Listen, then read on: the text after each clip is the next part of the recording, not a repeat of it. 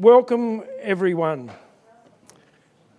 Week 5 of 6 weeks, so you've done really well. You should pat somebody on the back and say you're doing a fantastic job. We'll see how we go. We have some folks who aren't able to be here tonight, and they've sent their apologies, and I appreciate that. So let's make a start. I'm going to invite my wife Heather to come and read. It's almost a little bit of a devotion thing, so you can just relax and listen, and then I'll pray with us all.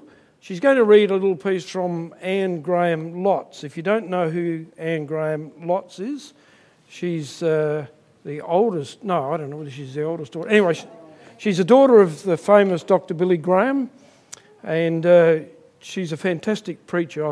Heather and I have had the privilege of hearing her in person on a couple of occasions.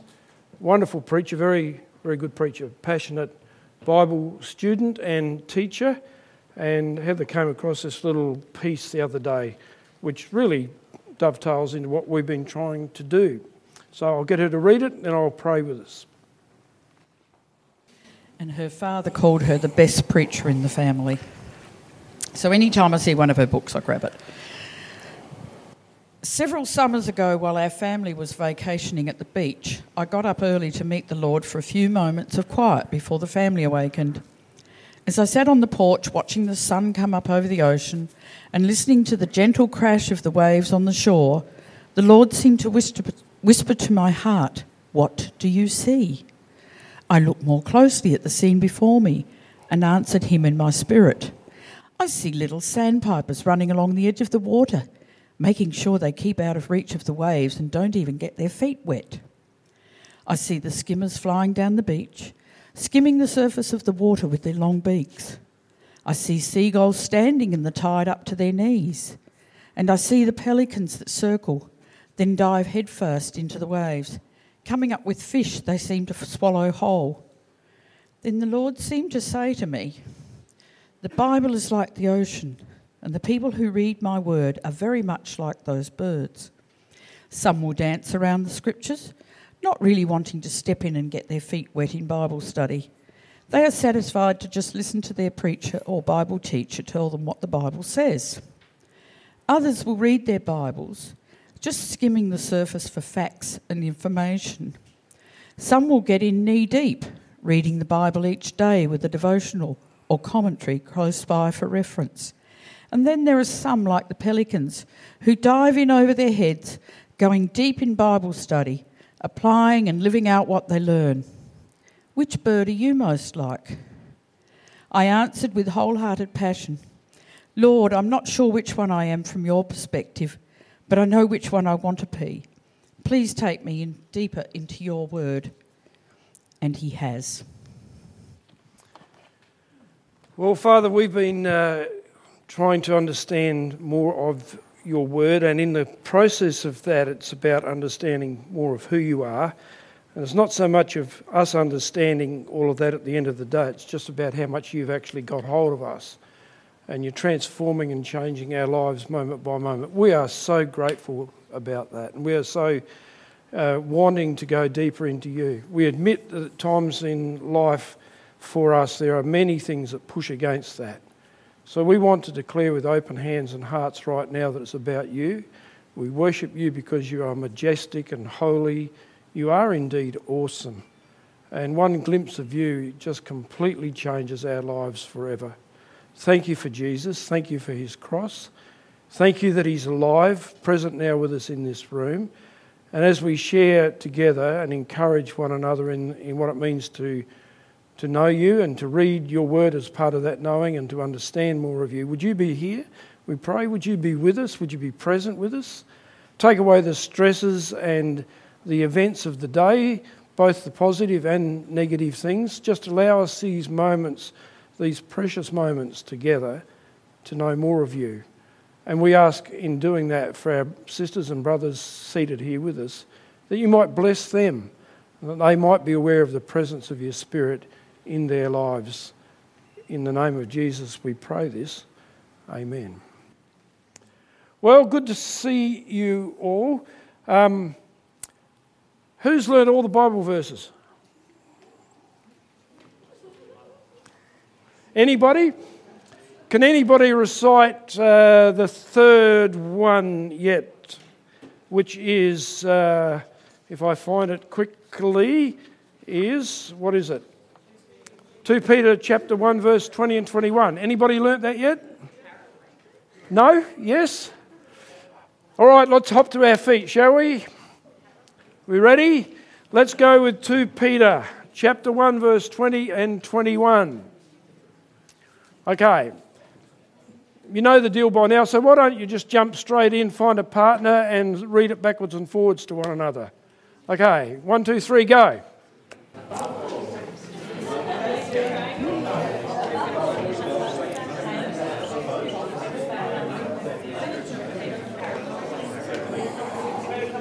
Okie doke, it sounds like we've learnt them. That's all good. Grab a seat.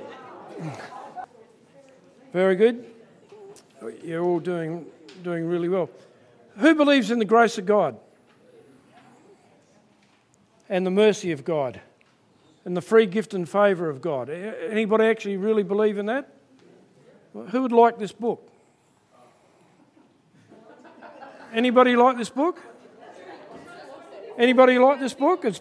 Hey, by the way, this is a book I got from Koorong. It's very expensive at $3.99. But it's a great read. I haven't read it all, but as Heather was getting tea ready the other night, I was reading.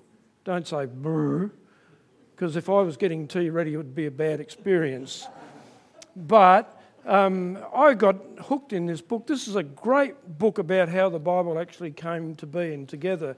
The writer, Nick Page, is very funny, but it's very helpful. And I'm not going to do any teaching about how the scriptures came together because it's a massive topic. Okay? But you can do a lot of reading around that subject for yourself. Fascinating history. So who would like this book? Anybody?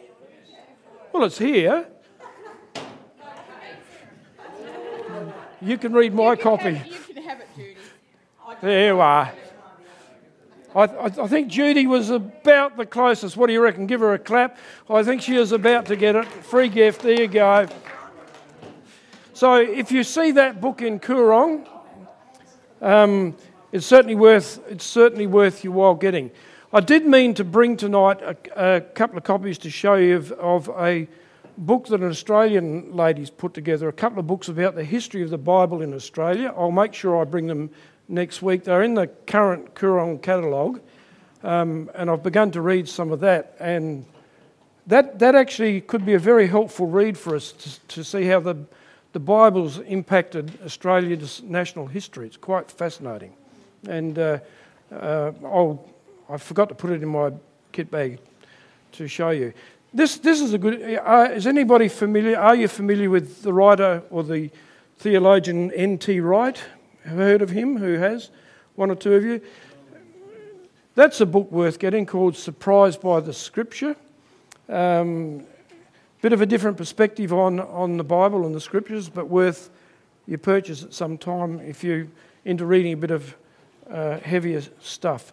And can I say, at the moment, this book, How to Read the Bible for All It's Worth, we're on Kindle. I use Kindle, but I don't know what other people use. But I think that's out there for about $3 or $4 American. It's about $24 at Koorong, paper copy. So if you're an electronic reader, ebook reader, right now, that's a very cheap buy. It's normally heaps more than that.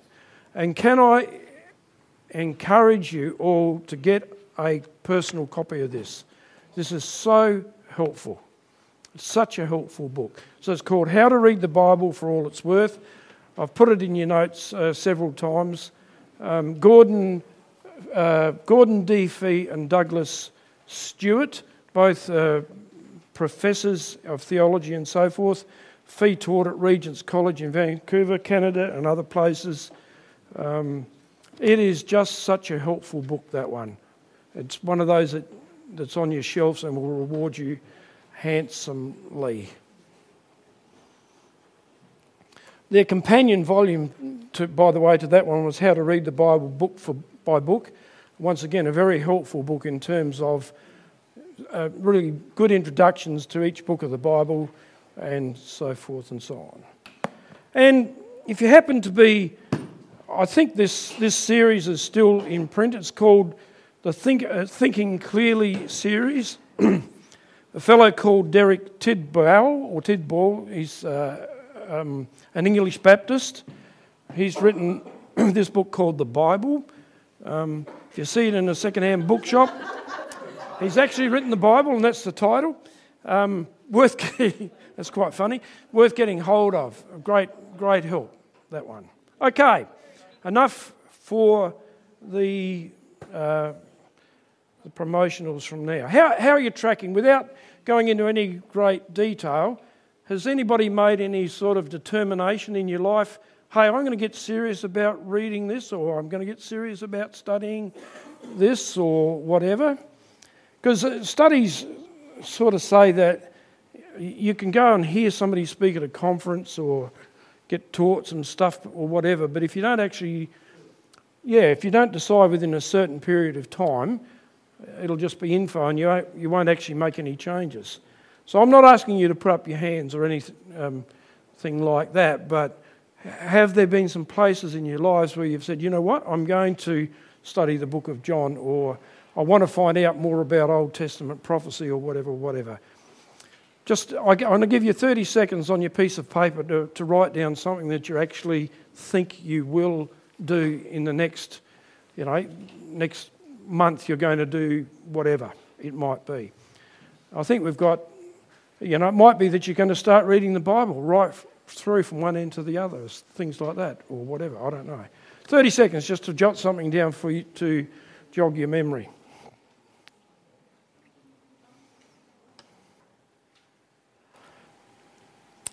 Okay, as you're coming to the end of that, last week we got into a little bit of discussion about the original languages of the Bible written in Hebrew, Aramaic and Greek. Only small portions of Daniel, and I think it was Ezra is the other place, but don't quote me, are written in Aramaic, and the New Testament's written in Greek. And we had a little discussion about the pros and the cons of original language and how that affects us in terms of our understanding and studying. And I think we left people fairly guilt-free about that. But I want to encourage you, if you are a language nerd or love studying languages and it comes easily to you and you want to do it, can I encourage you to do it in some form? There are colleges or other places you can learn online, all sorts of places for learning. But don't stress yourself about it, okay? The translations are good. Robin Carter, give him a big welcome as he comes. Our brother Robin has given you a piece, there's a double-sided thing there. Robin wants to talk just a little bit about sometimes when the original languages are very helpful for us. Is that basically right? Thanks, John. I'm just going to speak for 2 or 3 minutes. You've got a copy of a couple of examples. I've got about 60 or 70 of those sort of articles that give some sort of insight into what the original language can reveal about the way we understand the English and show how we often misinterpret what God intended from our English translation. There's one quote which is at the bottom of these, the did Eve come from Adam's rib? At the bottom of that article you say to read the Bible always and only in a translation, meaning from the Greek or Hebrew, is like listening to Bach, all the wonderful orchestral expressions of that, always and only played on a harmonica. You certainly get the tune, the message of God's grace and love, but you will miss pretty much everything else. So there's a depth of understanding which the Hebrew and the Greek can bring out that will help bring the Bible alive in ways that you hadn't perhaps imagined before. And the example is, one example, which there's a couple there I've given you. Maybe, did Jesus forbid remarriage? And sometimes churches divide and split over these sort of things. In the English, the Bible, you read it as it says, whoever divorces his wife and marries another commits adultery against her. If she divorces her husband and marries another, she commits adultery. And you read that and you think, no one who gets a divorce should ever remarry, and some people faithfully remain single for the rest of their lives when their husband's gone off and had an affair, or vice versa, and so they're trying to be faithful to God's word. But when you read this here and understand the context and what was going on at the time that the Pharisees trying to trick Jesus, asked him the question about divorce, I'll let you read the detail, but in one sentence, there were two schools of, like there's lots of teachers around now. Some are very liberal and say it doesn't matter too much how you interpret the Bible and you can do what you like. There's others that are really conservative. The same was around at Jesus' time. He was another one of those teachers that people listened to. Some were saying, well, you know, if you just see someone that's a bit more attractive, you can divorce your wife and go and marry someone else. And the liberal, permissive interpretation of the law would make that okay, and the really conservative scholars would say, well, no, Moses permitted divorce. Divorce is legitimate in some situations, but as the article points out, it's very clear what those unfaithfulness, abuse or abandonment was the basis that Moses allowed divorce, and obviously you could remarry. So the key thing to understand that particular verse, that on face value in English looks like it makes a very clear rule that a faithful Christian should follow. In the context, Jesus was just saying, no, when you think you can just eye off someone else, divorce your wife and marry someone else, that's adultery. Cause your wife to commit adultery if she marries someone else. It's all just, there's no real basis and reason, therefore it's wrong. But he wasn't saying you could never divorce, he was just saying it can't be something that's done very quickly and simply. So that's one example. And then over the page, you've got another example of the whole idea of, in the English, it's just been translated, and I grew up with this understanding until I read something like this. I just assumed that's what the Hebrew meant. But I'll let you read the detail. But again, the idea, the Hebrew word translated rib, and it's used in other contexts, the same word to mean the whole side of, or on the side of. So it was the whole half of Adam that, and I won't go into all the detail of what the Hebrew means about what happened at that point in time, but simply that the Hebrew means that it was the whole side of Adam that in the Hebrew, not just the rib, that God made Eve, which makes her an equal complementary part of who he is, not just an inferior small part. And even where it says flesh of my flesh and bone of my bone, if it had just been a rib, it would have been bone of my bone. And that's in the article, just explaining how that happens. So just that sense of when you read commentaries, because I'm not a Hebrew scholar, I'm not a Greek scholar, but reputable people who understand, godly people who understand the Hebrew and Greek can give you greater insights into those things. So that's really all. I just wanted to use those couple of examples. I've got there must be nearly 70 or 80 articles. There's things like reference to the seven spirits of God. What does that mean? 666 in Revelation. Is that really what it says? It's in our translations in English. That's what's put there. Did God really hate Esau? First, it says, don't bother to bury your father, come and follow me. Is that what it really means? Sounds pretty un-Christian, and I think it is. I know people that do things like, on the basis of this, think, oh, well, I'll just abandon my family and do what Jesus said. But when you read the context and the culture and what was happening in the day, you get an understanding that is more in tune with the kind of Jesus that the Bible presents to us. So many examples, but I'll leave it at that. One other quote that I found that is also a Jewish poet said, reading the Bible in a translation is like kissing your bride through a veil. So it's still probably nice, but you aren't getting the full understanding of what could be, you're not getting the full depth of what the experience could be. And I think when you get the general idea, as the other quote talks about, you get the tune when you listen to Bach with just a harmonica, you get the basic tune, you get the basic message of Scripture. That's the most important thing. But if you want the depth and understanding, then you can dig through commentaries, and if you're the kind of person that wants to study the Hebrew, you can dig into things. But churches split over misunderstandings of the English in genuine desire to be faithful to the Scriptures, but often they've misunderstood because they're only looking at the English, e.g. the marriage, divorce thing. People get very legalistic about that. and that's a good example of how the Hebrew and the Greek can give you a more godly perspective. Thanks, Robin. That's great.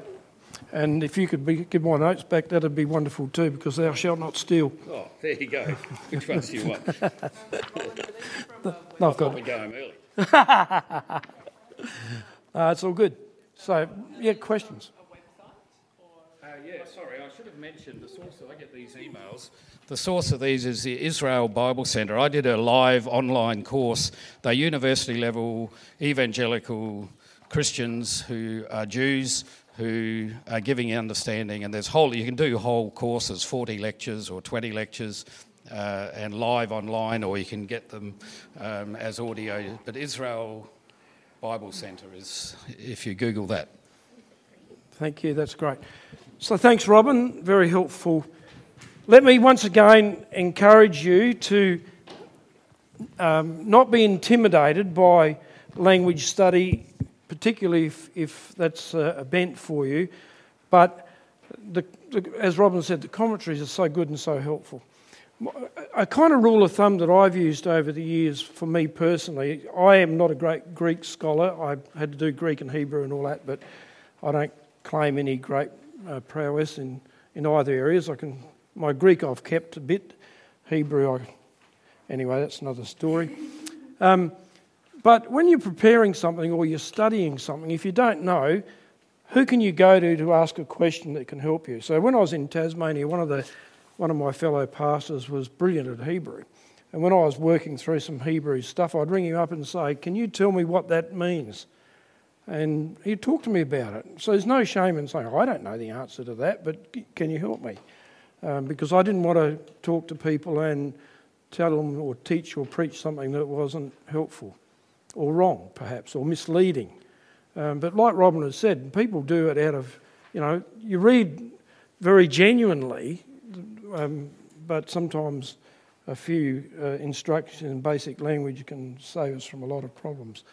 But just going back to that translation thing, remember, and it is a translation. We talked about that last week, right? But the scholars have already made significant choices when they've made that translation. And as I said last week, look for the translations that for your study work that have a lot of scholars working on it. And if it takes them 2 years to work out where "and" should be in a sentence, there's a good reason for it. That's what you kind of look for. So they've kind of made that choice, and you can trust it, basically. All right? And as I said, I read somewhere once, if you're not sure, line up a whole bunch of translations side by side, and if one of them is at variance with it, you can guess that's probably at variance with what's in the text. The others are probably closer to the mark. As a rule of thumb, something like the New American Standard Bible is pretty literal. You talked about the rib and the side, Robin.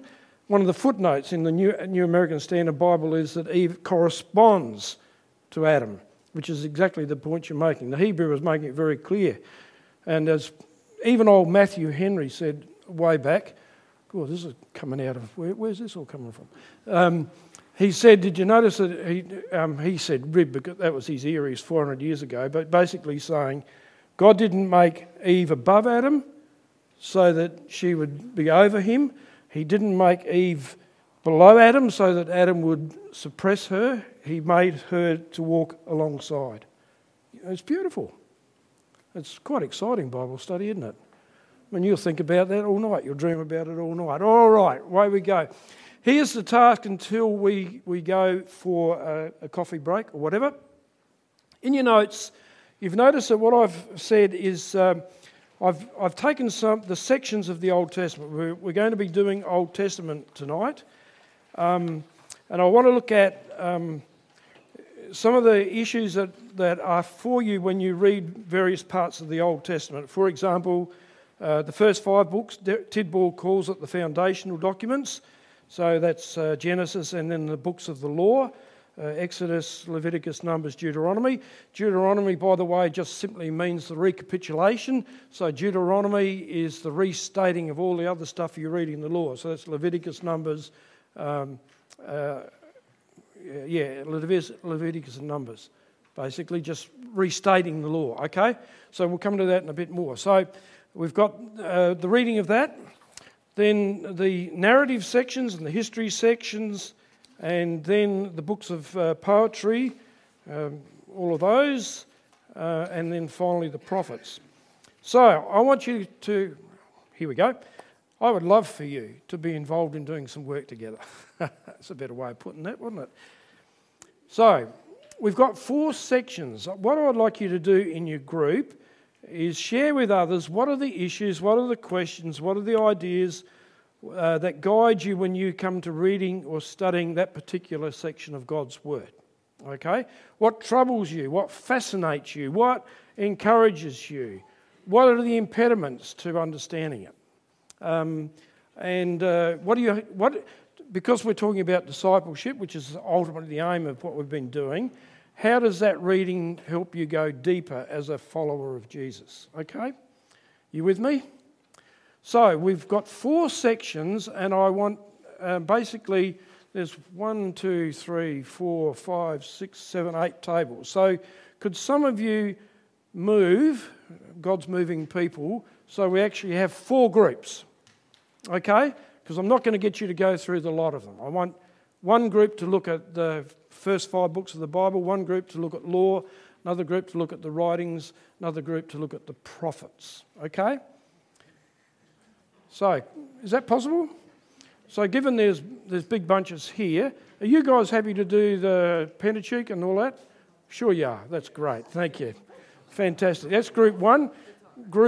We need a group 2. So can a couple of you come over? Can you make a group 2 to do that?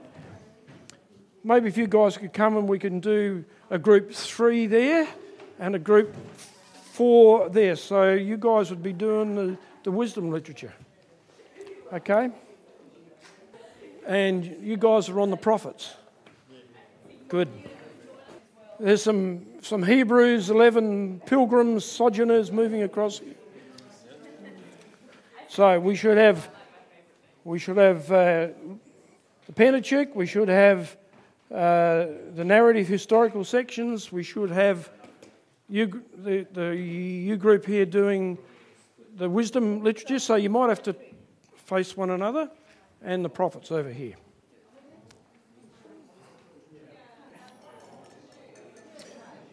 Okay, has everybody got a seat? I know I'm pushing you a little bit, but if we could, that'd be great.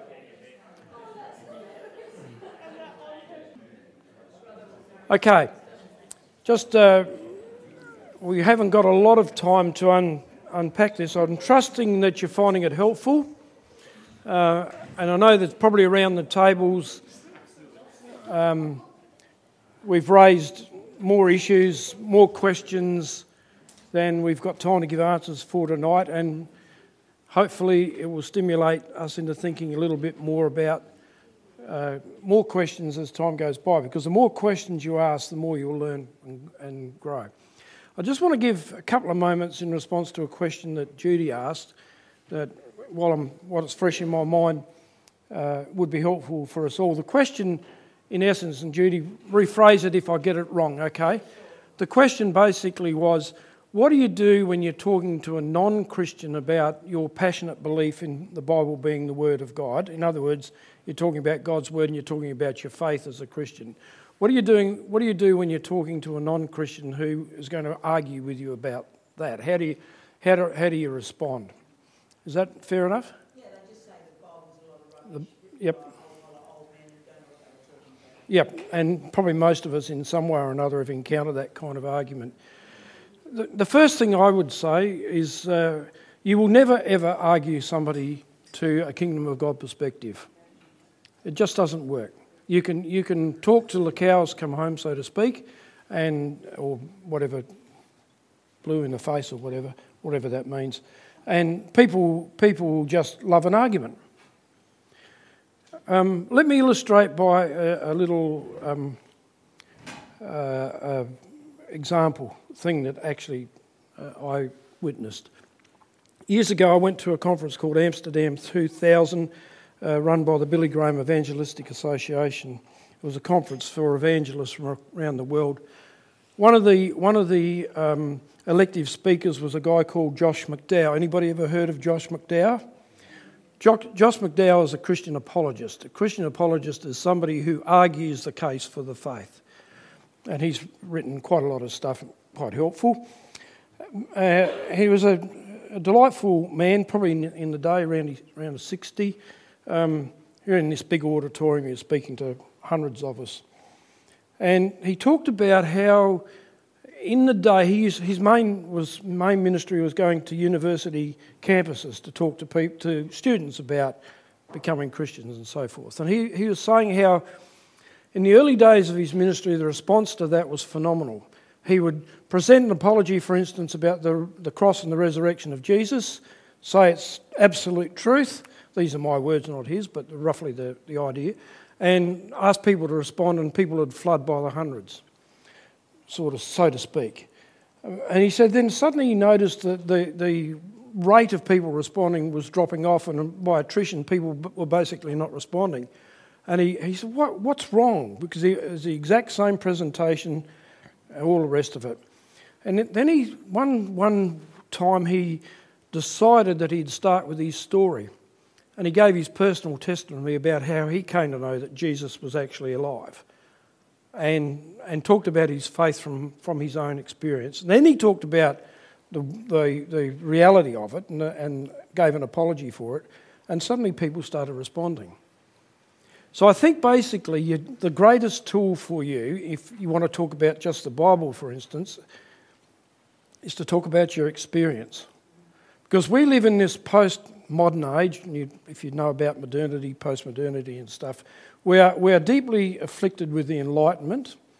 And so our Western thinking is not in any of that sort of stuff. But if you start talking about your experience, people can't argue with it. And you move from that to actually facts and figures and whatever, because then people start to hear. Arguing with people just doesn't work. That's been my experience. But people love story. They love narrative. They love you talking about it. Whether they agree with it, they might say to you, look, Robin, that's a great story. That's your story. And that's fine. You're happy. It's okay for you to believe that. But then you've built a bridge to actually talk to people about their story. Why is it that you actually believe there's 10 gods or whatever? Because actually you will find, once you start pushing that a little bit, that people actually believe in lots of stuff. They just don't tell you. And they've never been invited. Nobody's ever said to them, talk about your story. Why is it that you have your beliefs? Because they actually do have beliefs. Even atheists have beliefs about God. Very strong ones. For the sake of time, I'm going to push on. Does that help? Okay. We could talk about that for the next 20 minutes, whatever, but that will defeat the purpose. Now, I'm very indebted to Robin tonight because between the two of us, we're going to attempt from time to time to answer some of the questions that might come up, okay? So we're going to start with... No, I've talked to Robin before. It's all good. It's all clear. And if we don't get through it all tonight, well, so be it. We'll try to clear it up next week. We're going to start... with the first 5 books, as Tidball says, the foundational documents. And you'll have to excuse me ahead of time for being rude, because if I chop you off, it's because we need to move on. All right? So, microphone probably would be moderately helpful, because you'll go on podcast and somebody might listen to you in Alaska. All right? So just tell us a little bit, what did you guys discover about reading and studying this? What were the things that jumped out? Okay, so one of the things I think those of us who have read it really enjoyed, and something we discussed, was how it gives a lot of context to later narratives and stories of the Bible. There's a lot of information in there about why certain things are done, or even things like that, or even context to why certain information is given in the Bible.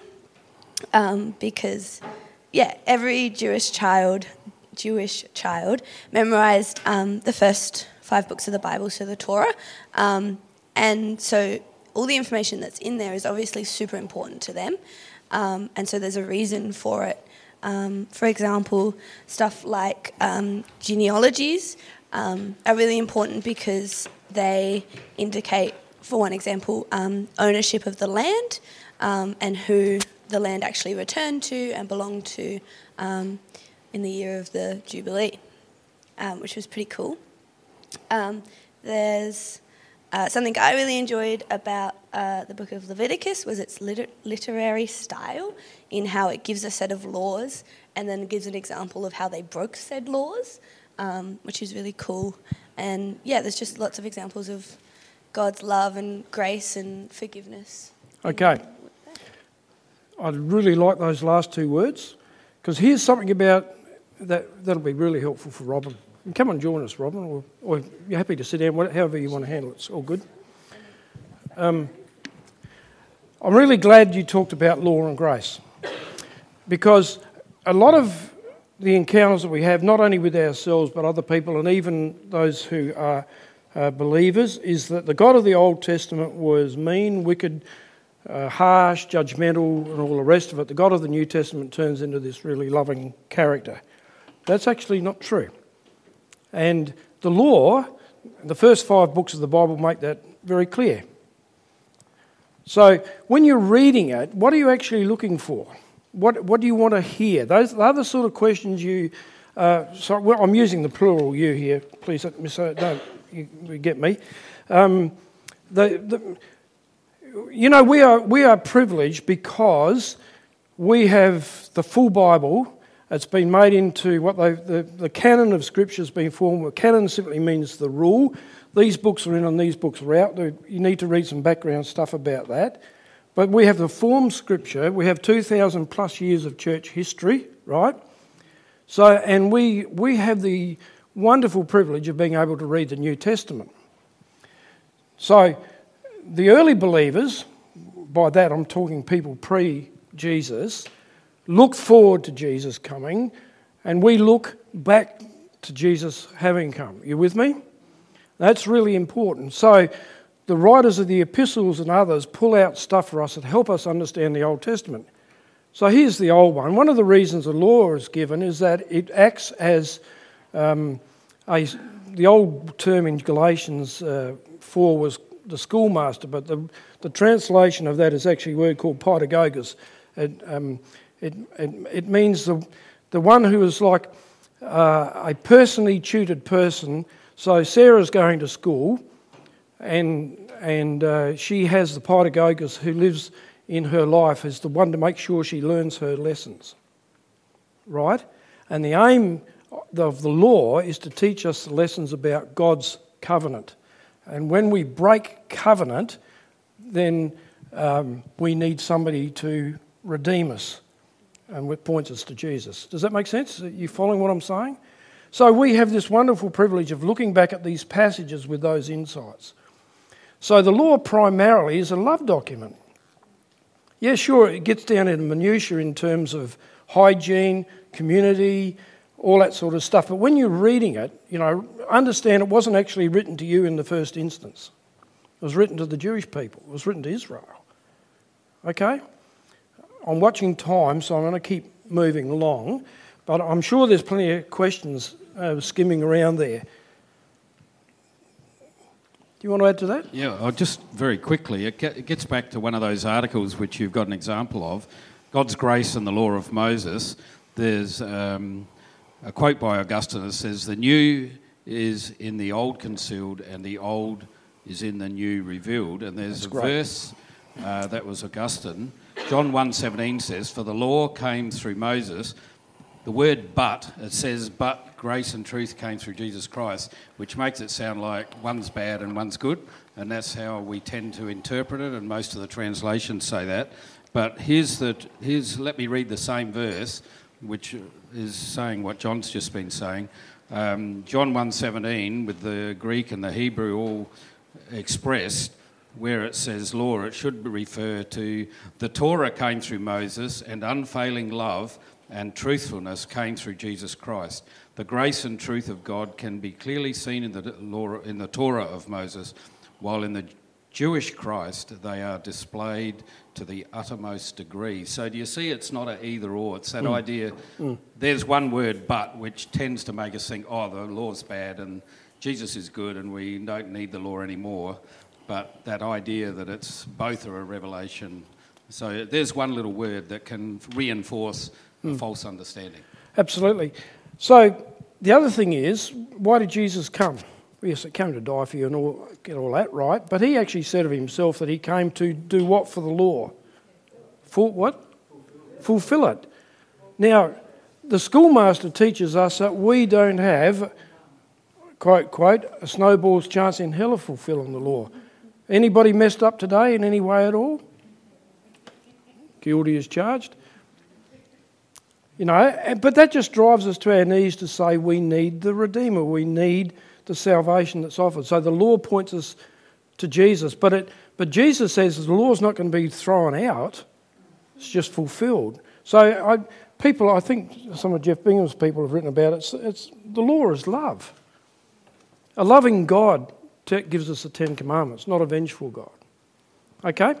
So you've got lots when you're reading it, we'll move on to the next section, time alone. I mean, we could be for ages on this. But there are some difficult, there are some difficult passages. For instance, if you read Deuteronomy 14:21, which everybody knows by heart, but let me just tell you what it says. It says in essence, thou shalt not, or do not boil a mother's kid, don't boil a kid goat in its mother's milk. Now, when you read that in your daily devotion, you say, that's very helpful for me today. How am I going to go and turn it into kid stew or something? You know, that was a joke, bad one. But the reality is that, why is that there? And you think, goodness me. So Fee and Stuart talk about there were certain practices that were happening in the pagan nations around about Israel that were associated with their religious practice. One of them was doing exactly that. And the law says don't do that. In other words, I don't want my people capitulating to the evil religious practices of the people around about me. Does that make sense? When I read that, I thought, I've puzzled about that verse for years. It doesn't make any sense. And there's other places as well.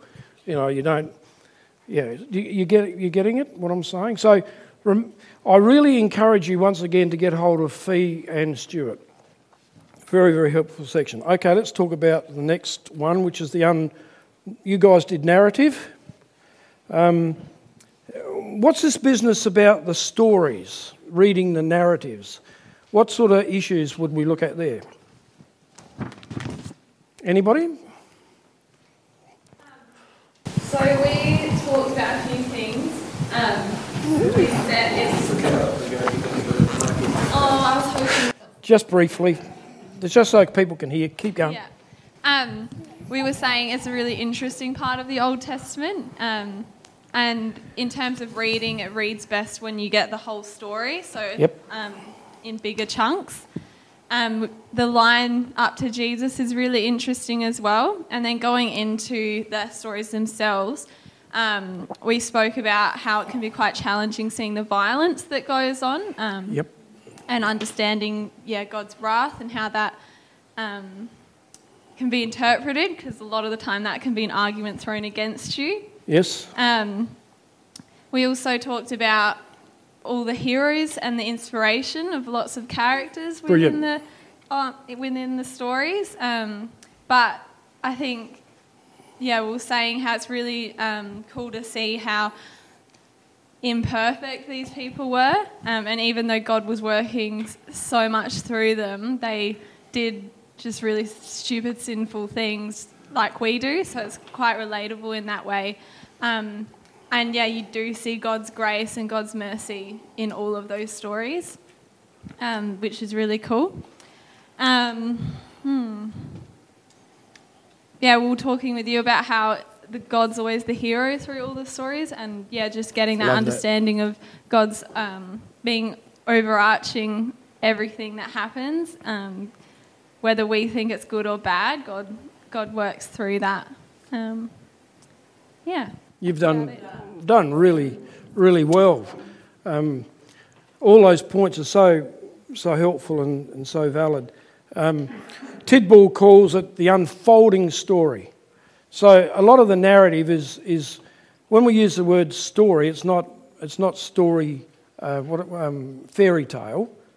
It's actually the historical story of what God's been doing. So as you read it, and as you continue to read it, and as you continue to read it, you get it embedded in your thinking after a while, and you see how God has been working through history. So there's another word that you might want to write in your notes called salvation history. Much of the Bible is the story of God's plan for salvation for humanity. It's the history of salvation, and it unfolds bit by bit. A lot of it's about God's progressive revelation of himself and of his character. So narrative is really good. One thing about narrative is to remember that the narrative wasn't actually written to you in the first person. It was written to God's people. By the way, you can look up parts, give me a scripture in the book of Acts around about chapter 7. Have you read that recently? If you want the history of Israel in 50-something verses, it's there. It's the death, the martyrdom of Stephen. And he puts this potted history of how God's been working through the ages. Brilliant. Robin, over to you. Anything you want to say about narrative? Only to say I think it's good to have that short summary, because it doesn't matter what I study, if I can get a short summary, it helps me build on the deeper understanding. So it's just, it's just great to read in the scriptures that short summary that allows us to read the Old Testament, New Testament as a full story. It's brilliant. Sorry, your name again? Sharon. I loved one point you made about God being the hero. God is always the hero of the story. We got it from you. Oh, I said we got it from you. Oh, well, I love that point, double point.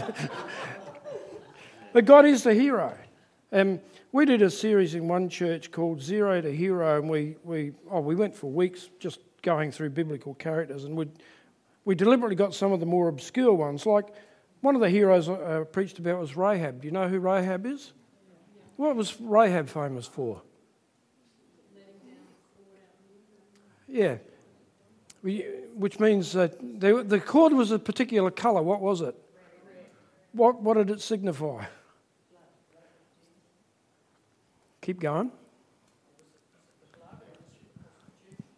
Oh, it was a symbol of her trade. But the reality was, Rahab was a prostitute, and when the story unfolds about how Israel is conquering Canaan, or Canaan, however you want to pronounce it, and the spies go in contrast to the spies of 40 years previously, and they go in with faith and say, we're coming. And she says, I know you people are coming. We're terrified by what Israel will do, because we've heard. And she said, will you protect me? And they said, yes, we will. And so Joshua made sure they were faithful to that promise, which they did. So when Jericho fell, Rahab and her family were spared. So guess what? Here's the thing. She ends up being in the genealogy of Jesus. How good's that? And she ends up in chapter 11 of Hebrews in the Hall of Fame as being one of the people that we should look at as a person of faith. How good's all that? We could go all night. Got to go to the next section over here, which was, you guys were looking at wisdom. Is that correct? Okay. Just very, very briefly, the wisdom. These are the books of poetry: Job, Psalms, Proverbs, Ecclesiastes, blah blah, and all the rest of it. We could spend years in this. I think some of the things that were raised on our table. One was kind of looking at the book of Job and potentially the difficulty in reading that. Being about suffering, as well as potentially Ecclesiastes. Another book about meaningless, and life is meaningless. So potentially they're two challenging books to read. Someone raised at the table that might be difficult to read if you're kind of a new Christian. Mm-hmm. What else did we talk about? The Psalms being, encouraging, and kind of describing the highs and lows of, someone's faith. So that's kind of like really authentic. We also talked about Proverbs being down to earth, practical advice. Yep. And Song of Solomon kind of being a positive affirmation of, sexuality. Yep. And, kind of being like a love song. And, God communicating, that he's designed sex in, in the way in which it was intended. It's a healthy thing. What else did we discuss? You've done really well. Yeah, well, that's some of the notes I've written. Yeah, well, it's a lot of it's called the wisdom literature, and we haven't got time to deal with some of the poetic forms. Hebrew poetry does what they call parallelism, which is the first line of the poem will express something and then it will be expressed in slightly different form, but immediately the same thought expressed again to reinforce it. So you get a lot of that in Psalms. But I like your summary. It's really, really helpful. People love the wisdom literature, yeah? And I think one of the reasons that we love it when we read it is it just is pretty raw and authentic and speaks to our stuff. So, we're going through a bad time and we'll go to the Psalms or the Proverbs or somewhere where it kind of echoes. Deep calls, actually one of the Psalms says, deep calls to deep. So the depth in humanity calls to God. So there's all of that. The Psalms the Psalms simply means hymns. So they're actually expressions of worship. But when you're reading them, there's some pretty gutsy, raw stuff in there to sort out. You wouldn't sing Psalm 137 in your church service. I've never known too many people to do that. Do you know what's in Psalm 137? Well, it's an exile psalm. It's talking about the pain of being away from Jerusalem. And it's a lament. Boney M sung a song about it years back. That's how old I am. But the last line talks about the psalmist's passion for the house of God in Jerusalem and the temple. And it comes, without me, I won't quote it correctly, but it's basically, the intimation is, I wish all the kids were smashed and blah, blah. It's in the book. So you've got to come to terms with some of those things which are, to us, we say, what's going on there? Do you hear what I'm saying? So you've got to unpack that as you're reading and grapple with it and wrestle with it. So it's not always easy, nice, cushy, lovely stuff that we're reading. It's actually talking about the pain people are feeling when they're far away from God. Throw to Robin for a couple of minutes, and then we've got about 2 minutes to finish the last section, unless you give me an extension of time. No, it's fine. Have you got anything to say on this one? In terms of just a very brief comment, I think I used to read some of the Psalms, and even the one about dashing children against the rocks. The psalmist would say, I wish that God would do that sort of thing. I used to partly read it as though it was the kind of thing God would do, but then as I read it as the psalmist expressing the intense emotion and pain and anger and frustration, I could accept that it was in the scriptures as just honesty before God, not something that actually God intended to do or would do or was saying God should do. So it was a big shift while I was reading it, as though some of the things that are said are, this is what God will do. It really almost destroyed my faith.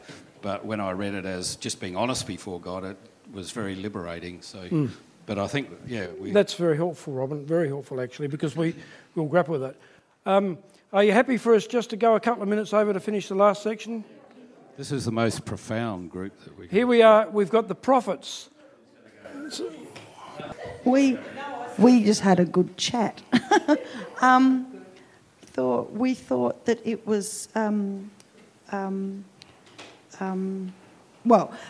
the minor prophets or major prophets. We started off with that and who decided, and we decided that really it didn't matter for us, because we just thought that they were all just an interesting bunch of people with challenging lives, let's say. We thought that we probably wouldn't want to be a prophet because they weren't probably the most popular people. They often had difficult things and challenging things to say to people, and they didn't often want to be heard, and they had lives of great struggle, really. What else did we say? Oh, we thought it was... God is consistent. We thought that his message of warning and encouragement and correction was all to do because he was a loving God who wanted his people to be drawn back to him. So he was very consistent over the centuries, regardless of who the prophet was. And the message was all kind of very similar. So we thought that he was a very patient father. Thousands and thousands of years he's saying the same thing.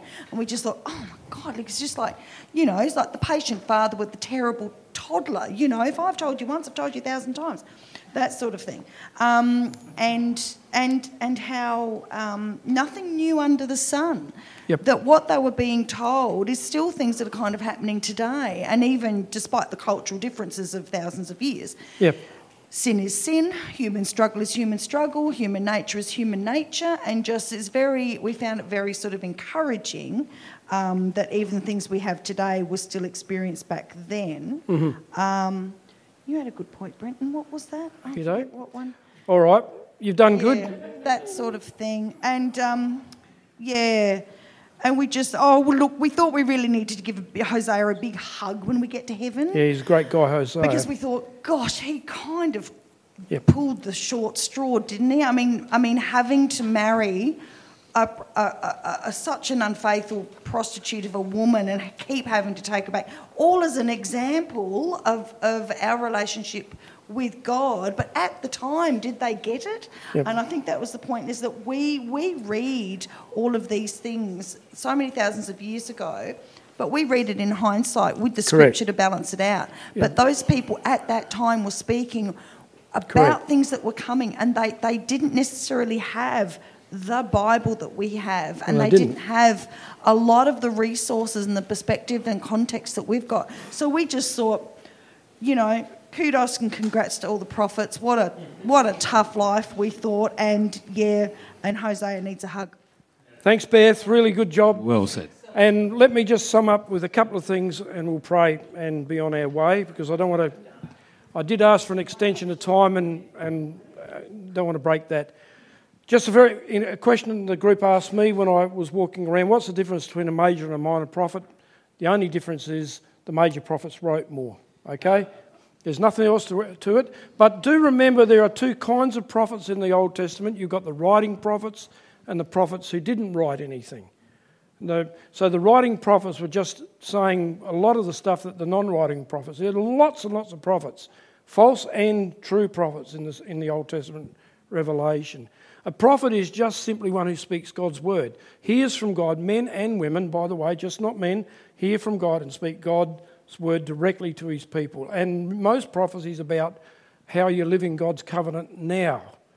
There are elements of predictive stuff in prophecy, but when you get modern day people hunting for end time stuff, that's a whole different area. So Jeremiah had God's word in his mouth. It was put in his mouth. I can't speak, he says. Oh, don't worry, I'll give you the word to speak, all right? And basically prophecy is about calling God's people back to living the covenant. Lots of issues about justice, the way you treated the poor, the way you lived out your faith if you believed in Yahweh. So there was no good going to the temple and saying the temple of the Lord, and then doing all the wrong stuff. But there's always the promise of renewal, restoration and revival and love and grace, which is what you were talking about. And for the sake of time, we just have to stop there. I'd love to talk, Robin would love to talk more about the whole justice issues. The minor prophets spend so much time on that. They really, really do. But so do the major guys. And often God will say, you can do whatever you want, but if you're not living like that. So don't tell me you know me when that's but warning is always followed with grace and love. And even the exile is followed with grace and love. The good thing when we're reading that is to get those messages and live it out. Father, we thank you for our time tonight. Thank you that you're here. Thank you for helping us. As we come back next week, would you just bless us as we think about some of the things that we've spoken of, but more importantly, as the days, the weeks and the months unfold in our lives, we want to be those who go deeper with our Lord Jesus. Thank you once again, Lord, that you died for us, because we're blown away by that. You fulfilled that law. You made it possible for us to enter into the presence of the Holy Father, and we're just awed. Bless the church, Father. We pray in Jesus' name. Thanks, everybody. It was a good time. Next week in preparation, if you do a little bit of thinking about the New Testament documents, we're going to have a look at the Gospels and the letters particularly, okay? And even if you get time to read Luke 15, that might be a blessing. God bless you all. Have fun. Drive safely.